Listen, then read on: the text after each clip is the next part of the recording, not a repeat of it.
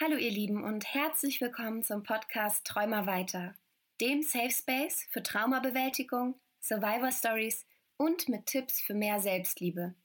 Mein Name ist Katharina und ich begleite euch die kommenden 30 Minuten mit spannenden Gästinnen. Viel Spaß beim Hören und Fühlen. Hallo ihr Lieben und herzlich willkommen zu einer neuen Folge Träumer weiter. Heute spreche ich mit Henrike. Hi, Hallo, schön, hi. dass du da bist. Magst du dich mal kurz vorstellen? Ja, gerne. Herzlichen Dank. Ich heiße Henrike Ortwein, bin 43 Jahre alt und lebe im schönen Hamburg. Und ich bin hier als Therapeutin tätig. In Hamburg-Niendorf teile ich mir mit meinem Mann eine Praxis und bin da als Traumatherapeutin tätig. Das ist tatsächlich total schön. Ich komme ja aus der Nähe. Ich komme ja ursprünglich aus Rheinfeld, was ja zwischen Lübeck und Hamburg liegt. Hm. Deswegen ist Hamburg und auch Lübeck so ein bisschen mein Heimatgefühl. Mhm. Also ich kann das sehr gut nachvollziehen. Bevor wir anfangen mit unserem Thema, magst du uns mal sagen, was 5 schöne Dinge in deinem Leben sind? 5. Meine Lieblingszahl ist ja 3. 5 schöne Dinge. Gutes Wetter. Ich war gerade auch draußen spazieren. Mhm. Draußen sein in der Natur. Gesundheit ist mir ganz wichtig. Jetzt, wo ich bin ja über 40, wie ich schon eingangs sagte. Da merkt man, wie wichtig das ist, morgens gesund und munter aufzuwachen. Meine Familie und der Zugang zu Bildung ist mir auch wichtig. Mhm. Genau, dass man sich weiterentwickeln kann, ist mir sehr wichtig. Das ist auch meine Geschichte. Das kam jetzt quasi wie aus der Pistole geschossen und das finde ich mega schön, weil oftmals die Menschen, die hier zu Gast sind, nicht auf 5 Sachen kommen oder Ah, lange überlegen. mhm. Und ich finde das mega schön, dass du da direkt, an 5 Dinge an 5 Sachen denken konntest. Und du hast es ja grad schon so 'n bisschen angeteasert, sich Mhm. weiterzuentwickeln. Du warst nämlich nicht immer Traumatherapeutin. Ne, genau. Es hat, ein bisschen gedauert und dann habe ich mich auf meinen Herzensweg gemacht. Ich Mhm. habe, über 20 Jahre als Polizeibeamtin gearbeitet in Niedersachsen und in Hamburg, Ja, als Kripo-Beamtin oder damals noch in Niedersachsen auch als erste Frau in meiner Schicht im Streifendienst. Das ist krass. heutzutage ganz unvorstellbar, aber Mhm. das ist noch, gar nicht so lange her, dass ich da noch die erste Frau dann mit in der Schicht war und, genau, wie aus'm Bilderbuch man sich da Sprüche und alles, Mhm. vorstellen und anhören konnte. Aber es war auch 'ne gute Zeit und es hat mich auch geprägt und ich habe dann zur Kripo gewechselt und, habe dann im Bereich, sexueller Missbrauch, Todesursachen und, häusliche Gewalt gearbeitet, ganz Mhm. viele Jahre, genau. Und war dann auch zum Schluss mal Gleichstellungsbeauftragte der Polizeidirektion Lüneburg. Und das alles hat mich schon ziemlich geprägt und auch mitgenommen, Ja. also positiv wie negativ. Mhm. Aber dafür bin ich auch dankbar und das hat mich so auf den Weg gebracht. Ich hatte immer so 'n Zugang zu Menschen, konnte immer gut mit denen sprechen und irgendwann hat mich das nicht mehr erfüllt und dann habe ich mich auf den Weg gemacht. Genau, ich wiederhole das irgendwie. Das ist auch so mein Motto, Herzensweg: „Folge deinem Herzen, mach, was dich glücklich mach, was dein Herz zum Hüpfen bringt.“ Und das war dann so mein Start und dass ich dann angefangen habe, so kleine Ausbildungen zu machen. Erst so, Selbsterfahrung auch so mit Familienstellen, das kennen vielleicht einige, oder Reiki und dann aber auch 'n bisschen professioneller vor Jahren. Und das ist dann ganz viel dazugekommen, so mit Selbstachtsamkeitstraining und progressive Muskelentspannung, Stress- und Burnout-Beraterin und dann halt auch diese therapeutischen Ausbildungen und zuletzt auch diesen Abschluss, der ist ja staatlich anerkannt, geprüft, Heilpraktiker für Psychotherapie. Genau. Und dann habe ich noch diverse andere Ausbildungen gemacht, weil mich das dann alles so angeteasert hat oder angefixt hat, wie du es vorhin auch gesagt hast, genau. Und ist dieser Wunsch, Therapeutin zu werden, auch daraus entstanden, was du als Polizistin sehen musstest, oder war das schon immer dein Wunsch? Ne, gute Frage, schon immer mein Wunsch nicht. Irgendwann war das unser, Beamtenjob oder wer als Beamtin tätig ist, kennt das. Wir haben 'n sicheren Job als Beamtin, als Polizeibeamtin oder auch Lehrer oder andere. Aber, das ist dann irgendwann so 'n Schmerzensgeld geworden, ne? Du weißt, du Mhm. hast einen sicheren Job, kriegst da dein Geld, aber,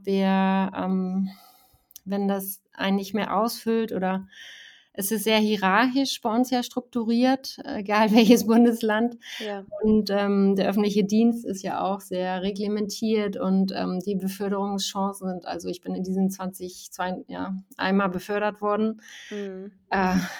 Und irgendwann ist dieses Korsett halt sehr eng zum Atmen geworden, so möchte ich es mal nennen. Und da erlebt man natürlich auch viele negative Sachen, die ich auch bis heute nicht vergessen habe. Die habe ich bearbeitet. Aber das Gesamtpaket hat mich dann irgendwann habe ich immer gesagt, ich kann das nicht mehr arbeiten. Wenn ich jetzt mir vorstelle, bis zur Rente oder bis zum Lebensende das geht nicht. Und wenn man Ja. das dann irgendwann feststellt, und dann habe ich angefangen, mich zu verändern. So Step by Step in kleinen Schritten. Mhm. Ich finde, also ich persönlich habe nicht die besten Erfahrungen damals gemacht, als ich zur Polizei gegangen bin nach meinem Trauma, und finde es deswegen Ja, umso spannender, dass du das quasi ja gemacht hast. Also so, ja. ne, die Menschen, die sowas erleben mussten, den Erstkontakt bei denen zu haben, die quasi auch ein bisschen zu begleiten, und jetzt Mhm. begleitest du sie ja an einer anderen Stelle. Mhm. Siehst du da auch irgendwie eine Verbindung? Also, hilft dir dein Wissen, was du dort gesammelt hast, jetzt, oder ist das was komplett anderes? It depends. Das hilft mir natürlich, weil ich dadurch in Spontansituationen lernt man ja dann zu reagieren. Das Mhm, haben wir gut gelernt. Oder durch die Sachen, die wirklich manchmal ja auch wie im Film sind, die sind nicht alltäglich, dass man das schon mal gesehen hat. Da denke ich natürlich auch an viele aus dem Bereich der sexuellen Missbrauch oder aus der Todesursachenermittlung. Das sind wirklich, ja. Und wenn man weiß, dass es sowas gibt, dann macht es das leichter, mit dem Gegenüber das mhm. aussprechen zu lassen oder auch halten zu können oder einfach zu wissen, das gibt es, ich weiß das, ich habe es schon mal angefasst oder genau. Ich weiß natürlich auch diesen juristisch exekutiven Weg und weiß natürlich auch, dass es schwierig ist, wenn man dann zur Vernehmung muss, zum Mhm. Gutachten, zur körperlichen Untersuchung und so. Das ist natürlich 'n Vorteil, weil ich da auch mitsprechen kann, ne, und weiß, was auch so 'n Gegenanwalt alles versucht, um das Ja. Opfer schlecht dastehen zu lassen. Und das habe ich als Polizeibeamte vor Gericht auch selber schon erfahren müssen. Das ist keine schöne Geschichte. Ja, das ist wahrscheinlich für die Menschen, die zu dir kommen, total hilfreich, weil du weißt, was sie erwarten könnte. Also, was passieren kann, und du weißt es halt aus erster Hand Mhm. und nicht eben wie andere TherapeutInnen, die was gehört haben, was gelesen haben, sich was denken können, sondern Mhm. du warst eben dabei. Ich kann mir schon vorstellen, dass das auch irgendwie so eine gewisse Vertrauensbasis erstellt. Mhm. Ja.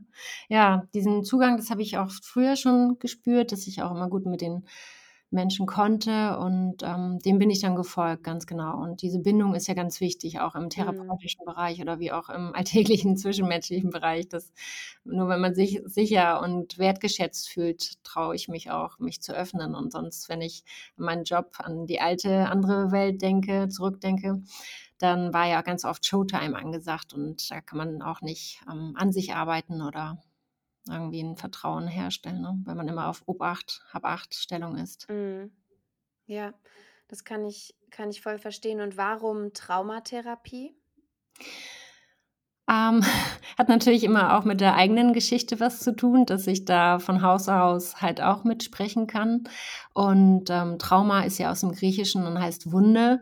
Und ich sage ganz oft auch meinen Patienten diesen Spruch: „Unter jedem Dach ein Ach." Also jeder hat in seinem Leben traumatische Erlebnisse, Ereignisse, und dann kommt es immer darauf an, was für Bewältigungsstrategien habe ich, um damit umzugehen. Und da finde ich's super, wenn man sich da Unterstützung holt, und dass das weniger tabuisiert wird und dass man da für sich sorgt, guckt, dass man wieder auf die glücklichere Seite des Lebens gelangt. Und weil ich halt schon dienstlich immer diese Neigung in Gänsefüßchen in Anführungsstrichen hatte, bin ich dem gefolgt. Und diese schweren Themen, mag einer so sagen, ähm, zu denen fühle ich mich halt hingezogen, oder ich mache halt nur das, was mich interessiert. Da gucke ich dann hin und habe 'ne Ausbildung gemacht und genau. So Sternenkinder zum Beispiel ist auch 'n Mhm. Schwerpunkt von mir, und Suizid finde ich halt auch super wichtig, dass es nicht so tabuisiert wird in der Gesellschaft, wie das im Ja. Moment so ist, ne, auch für die Angehörigen und Hinterbliebenen. Und da, ja, das habe ich halt auch viel aus meiner anderen Welt erfahren, wenn man da 'ne Todesnachricht überbringt oder Suizide, vor Ort dann ja aufnehmen muss und dann auch sieht, was da noch folgt. Mhm. Mhm. Würdest du für alle Menschen, die zuhören und nicht wissen, was Sternkinder sind, Mhm. das einmal kurz erläutern? Ja, Sternkinder sind, Kinder, die still geboren werden, also die bei Geburt, tot sind und oder in Uteri, also im, Mutterleib, versterben und dann noch zur Welt kommen. Also das sind Sternkinder. Mhm, ja. Mhm. Tatsächlich habe ich also eine Freundin von mir hat Erfahrungen damit machen müssen Mhm. und deswegen bin ich auch relativ, ja, stark in diesem Thema irgendwann versunken. Mhm. Ich habe eben auch das Gefühl, dass wenn man selber Überlebender von einem Trauma ist, dass man da irgendwie einfach einen anderen Bezug zu hat. Also, ich kann so tiefe Schmerzen super gut nachvollziehen Mhm. bei Menschen. Und also, ich unterscheide da auch. Also, es gibt, Schmerzen, die mir nicht so wehtun, wenn ich das bei anderen höre, aber zum Beispiel Sternkinder ist ein Thema, was mich selbst auch sehr verletzt. Also, Mhm. irgendwie, ne, gibt es so Themen, wo ich dann denke: „Ah ja, okay, es ist also, trifft mich jetzt nicht so genauso, wie es ganz oft so ist in irgendeinem Film stirbt ein Mensch und es Mhm. trifft uns nicht und dann stirbt ein Tier und wir sind zutiefst, traurig. Ja. Und genauso gibt's das oft mit irgendwelchen Situationen, wenn mir jemand erzählt, der Vater vom Freund hat sich umgebracht, dann trifft mich Mhm. das nicht so tief, wie wenn mir 'ne Freundin erzählt, sie hat ihr Kind verloren. Ja, das Das ist glaube ich, ja. irgendwie 'n anderer Schmerz. Ich kann das gar nicht beschreiben, warum das so ist, aber es gibt Traumata, die mich mehr verletzen und Traumata, die mich kälter lassen. Mhm, mhm. Ja, glaube ich. Das ist ja auch immer vom individuellen, Rüstzeug abhängig und wie du aufgestellt bist, was für 'ne Verbindung auch zu deiner Freundin da vorher lief Mhm. und ja, genau. Mhm. Und grad so kleinste Wesen, die sind ja echt zart und Ja. so hilflos und das ist schon immer, 'ne tragische Situation, ne, für alle Beteiligten, ja. Mhm. Und du hast es ja quasi alles aus erster Hand erlebt. Wie machst du's, dass es dich nicht persönlich verletzt?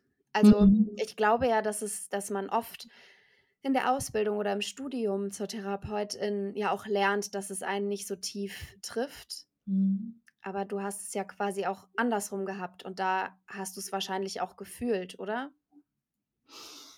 Jetzt früher ja, weil ich da Mhm. diesen Background auch nicht hatte. Klar gibt's jetzt heute auch bei der Polizei haben die nachgerüstet, Ja. so, Teams, die dann vor Ort versorgen oder wo man sich hinwenden kann. Mhm. Das, wird genutzt, aber es könnte, glaube ich, auch noch mehr davon angeboten werden. Grad an Tagen wie diesen ist der Bedarf ja eh sehr gestiegen. Ja. Dann meine ich natürlich Corona.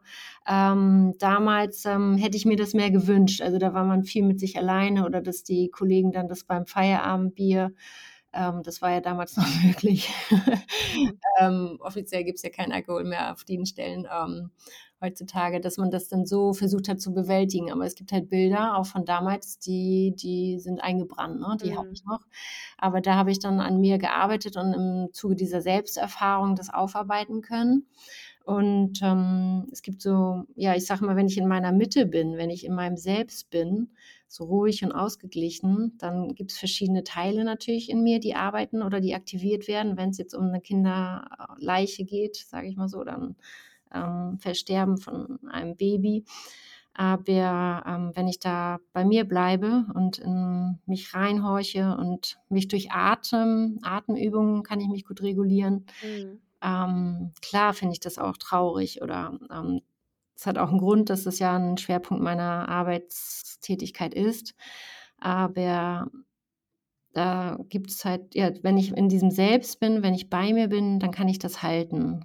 Also, ich finde es Mhm. nach wie vor traurig, aber ich nehme das nicht mehr so mit wie früher als Polizeibeamtin, wenn ich Ja. da hatten wir auch, wenn man da mal 'n Einsatz hatte, wo 'n Kind ums Leben gekommen ist. Das macht was mit einem, ne? Mhm. Ja, verstehe ich voll. Ich musste auch irgendwann anfangen. Also ich mache jetzt seit 1,5 Jahren diesen Podcast Mhm. und anfangs haben mich die Geschichten sehr mitgenommen. Also auch nachdem ich das Mikro aus und den Laptop zugeklappt habe, habe ich gedacht, boah, irgendwie kann ich jetzt nicht schlafen. Mhm. Und heute, 1,5 Jahre nach der ersten Podcast-Folge, fällt mir das viel, viel leichter. Also natürlich sitze ich in diesen Gesprächen und denke, oh Gott, es tut mir so leid, was der Person passiert ist. Und ich kann mir diese Schmerzen überhaupt nicht vorstellen. Aber wenn ich jetzt den Laptop zumache, dann geht es einfach mit meinem Leben weiter. Also, ich habe das so ein bisschen abgekapselt, würde ich fast sagen, von mir. Ich glaube, sonst würde ich es auch nicht so gut durchstehen, mich Mhm. jede Woche mit Menschen zu unterhalten, die Dinge erlebt haben, die sie traumatisiert haben Mhm. und die dementsprechend auch nicht einfach zu verarbeiten sind. Ja, glaube ich. Man kann sich das auch so vorstellen, gibt's so in Büchern so Methoden, dass man sich, vor der Sitzung so 'ne Art, Schutzmantel Mhm. umlegt. Das kann man sich so imaginativ vorstellen oder so 'ne Schutzmauer oder dass man, nachdem man 'ne Sitzung Session hatte, dass man sich so abschüttelt und das loslässt gedanklich oder in dem Raum lässt oder Ja. da gibt's so Methoden, die man anwenden kann. Ja, genau. Und ich kann's am besten auch durch Atemregulation und raus in die Natur, also Mhm. spazieren gehen oder bewegen. Und wie du schon sagst, es gibt natürlich immer spezielle Fälle, Ja. die einen mehr tangieren oder mitnehmen und dann ganz gezielt für sich sorgen, ne, und diesen Ausgleich schaffen. Mhm. Ist ganz Mhm. lustig, dass du das gerade sagst, so quasi den so 'n Schutzmantel Mhm. anziehen, weil mir aufgefallen ist, dass ich nach Folgen also, ich mache quasi das Mikro aus und dann atme ich so ganz tief aus, jedes Mal. Mhm. Und ich habe das ist mir vor 2 oder 3 Wochen aufgefallen, weil ich da 'ne Sekunde gedacht habe: „Oh nein, hoffentlich hat meine Gästin das jetzt nicht gehört“, weil das ja so also, ne, ich klicke Mhm. auf Stopp, Mhm. dann, nehme ich meine Kopfhörer ab und dann mache ich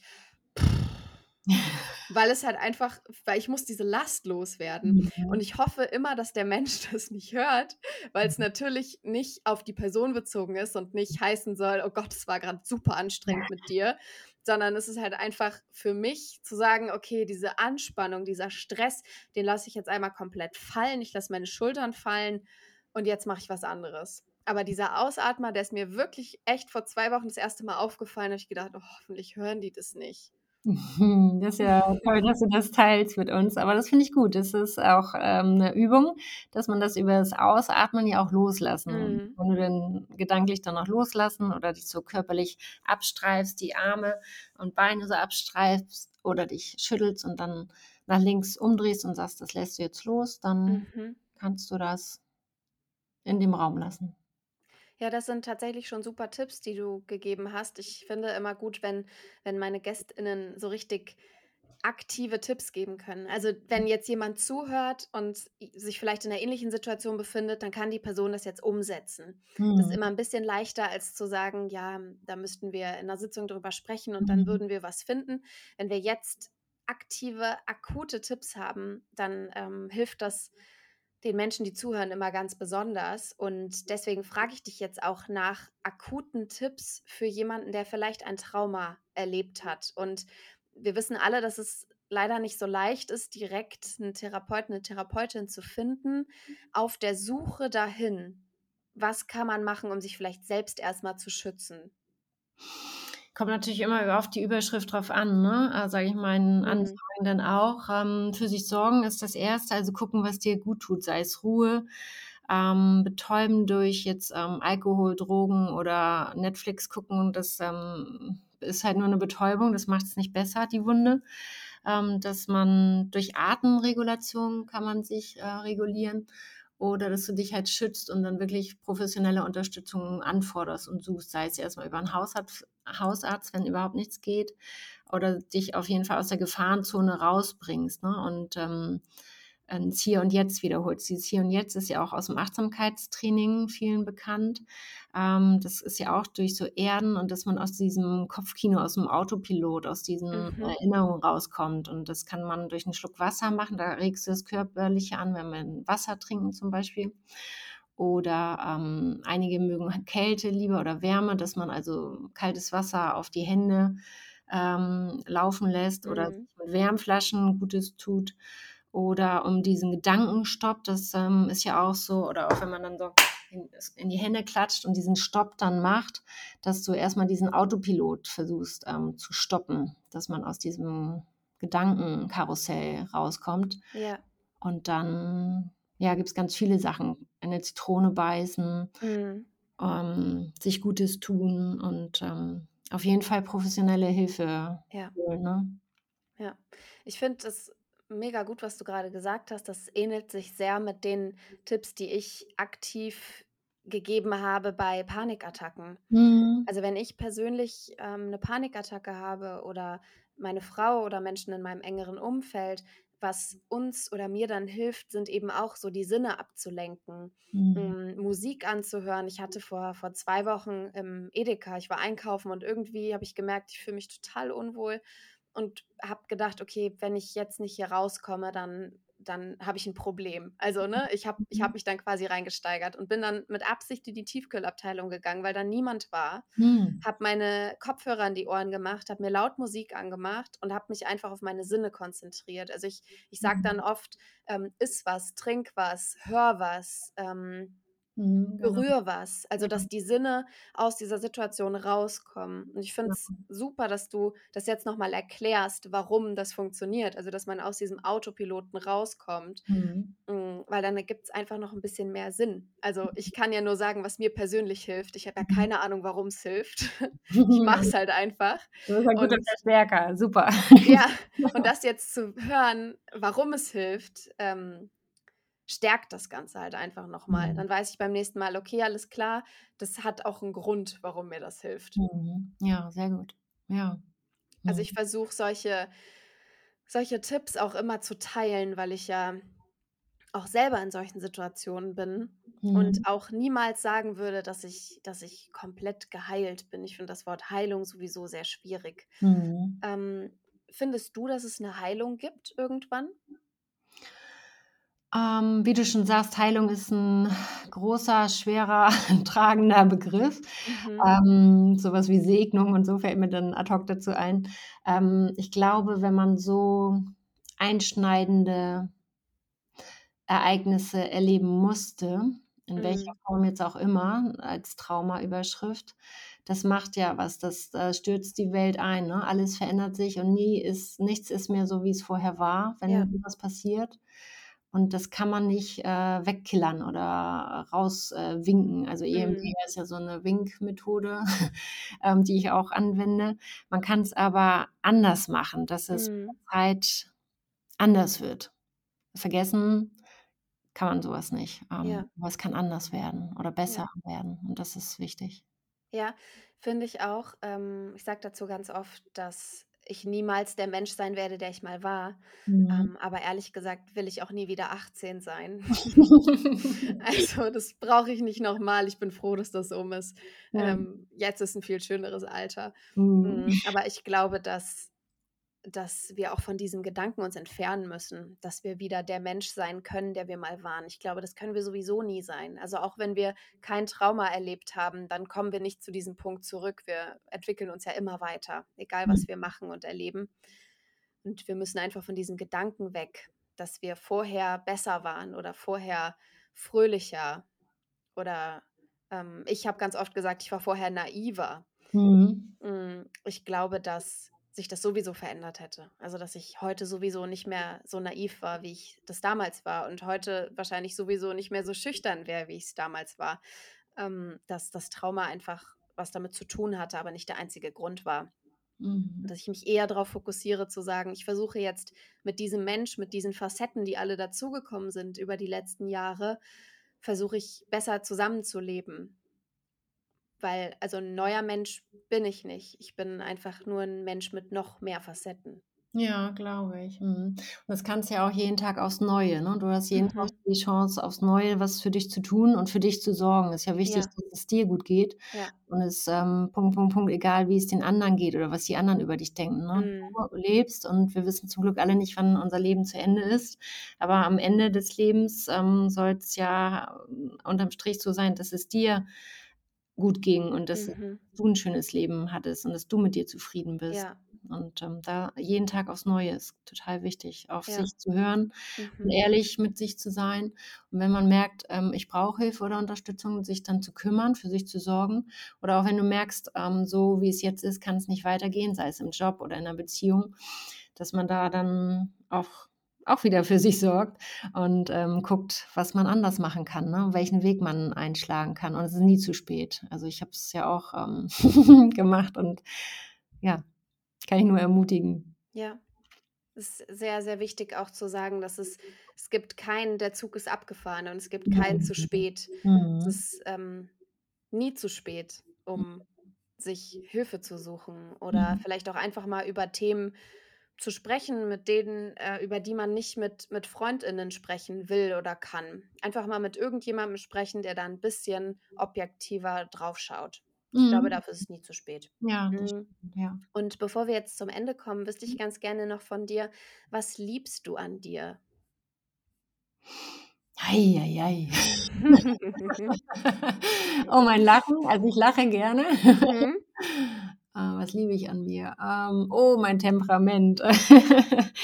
Also, ich kann manchmal sehr emotional sein, aber ich habe das auch gut im Griff. Da habe ich auch an mir arbeiten müssen. mhm, Ja, und meine Ehrlichkeit. Also, man merkt, glaube ich, ob ich jemanden mag und das ja, meine Ehrlichkeit, dass ich da auch zu mir stehe und dann auch, wenn viele gesagt haben: „Oh, ist doch 'n sicherer Job, dein Beamtentum, gib das nicht auf“ und mhm.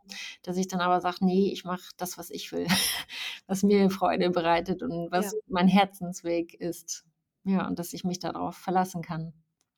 Ja, das ist so viel wert. Sich auf seinen inneren Kompass verlassen zu können, Mhm. ist unheimlich viel wert. Ich finde es schön, dass du mehrere Sachen gesagt hast. Es gefällt mir wirklich sehr. Danke. Ich bedanke mich bei dir für das, super hilfreiche und mega schöne Gespräch. Ja, merci. Ich danke dir für deine Zeit und für eure Zeit. Gib gut auf dich Acht, gib gut auf euch Acht und wenn ihr Hilfe braucht oder so, könnt ihr mich gerne kontaktieren oder Katharina. Ich danke dir. Ich verlinke auf alle Fälle dein Profil im Post und dann könnt ihr, liebe Zuschauer, Zuschauer, ZuhörerInnen, Mhm. einfach Henrike schreiben, wenn ihr das möchtet. Und wir Wenn ihr hören Fragen uns oder nächste Anregungen Woche. zum Podcast habt, dann schreibt mir gerne bei Instagram oder schreibt mir einfach eine Mail. Und denkt dran, wir schaffen das. Alle gemeinsam. Und jetzt würde ich gerne 1 Minute mit euch den Klängen der Wellen lauschen, vielleicht meditieren, wenn ihr darauf Lust habt, oder einfach 1 Minute an die nächstgelegene Wand starren, ganz wie ihr mögt. Nehmt euch diese Minute Zeit für euch selbst.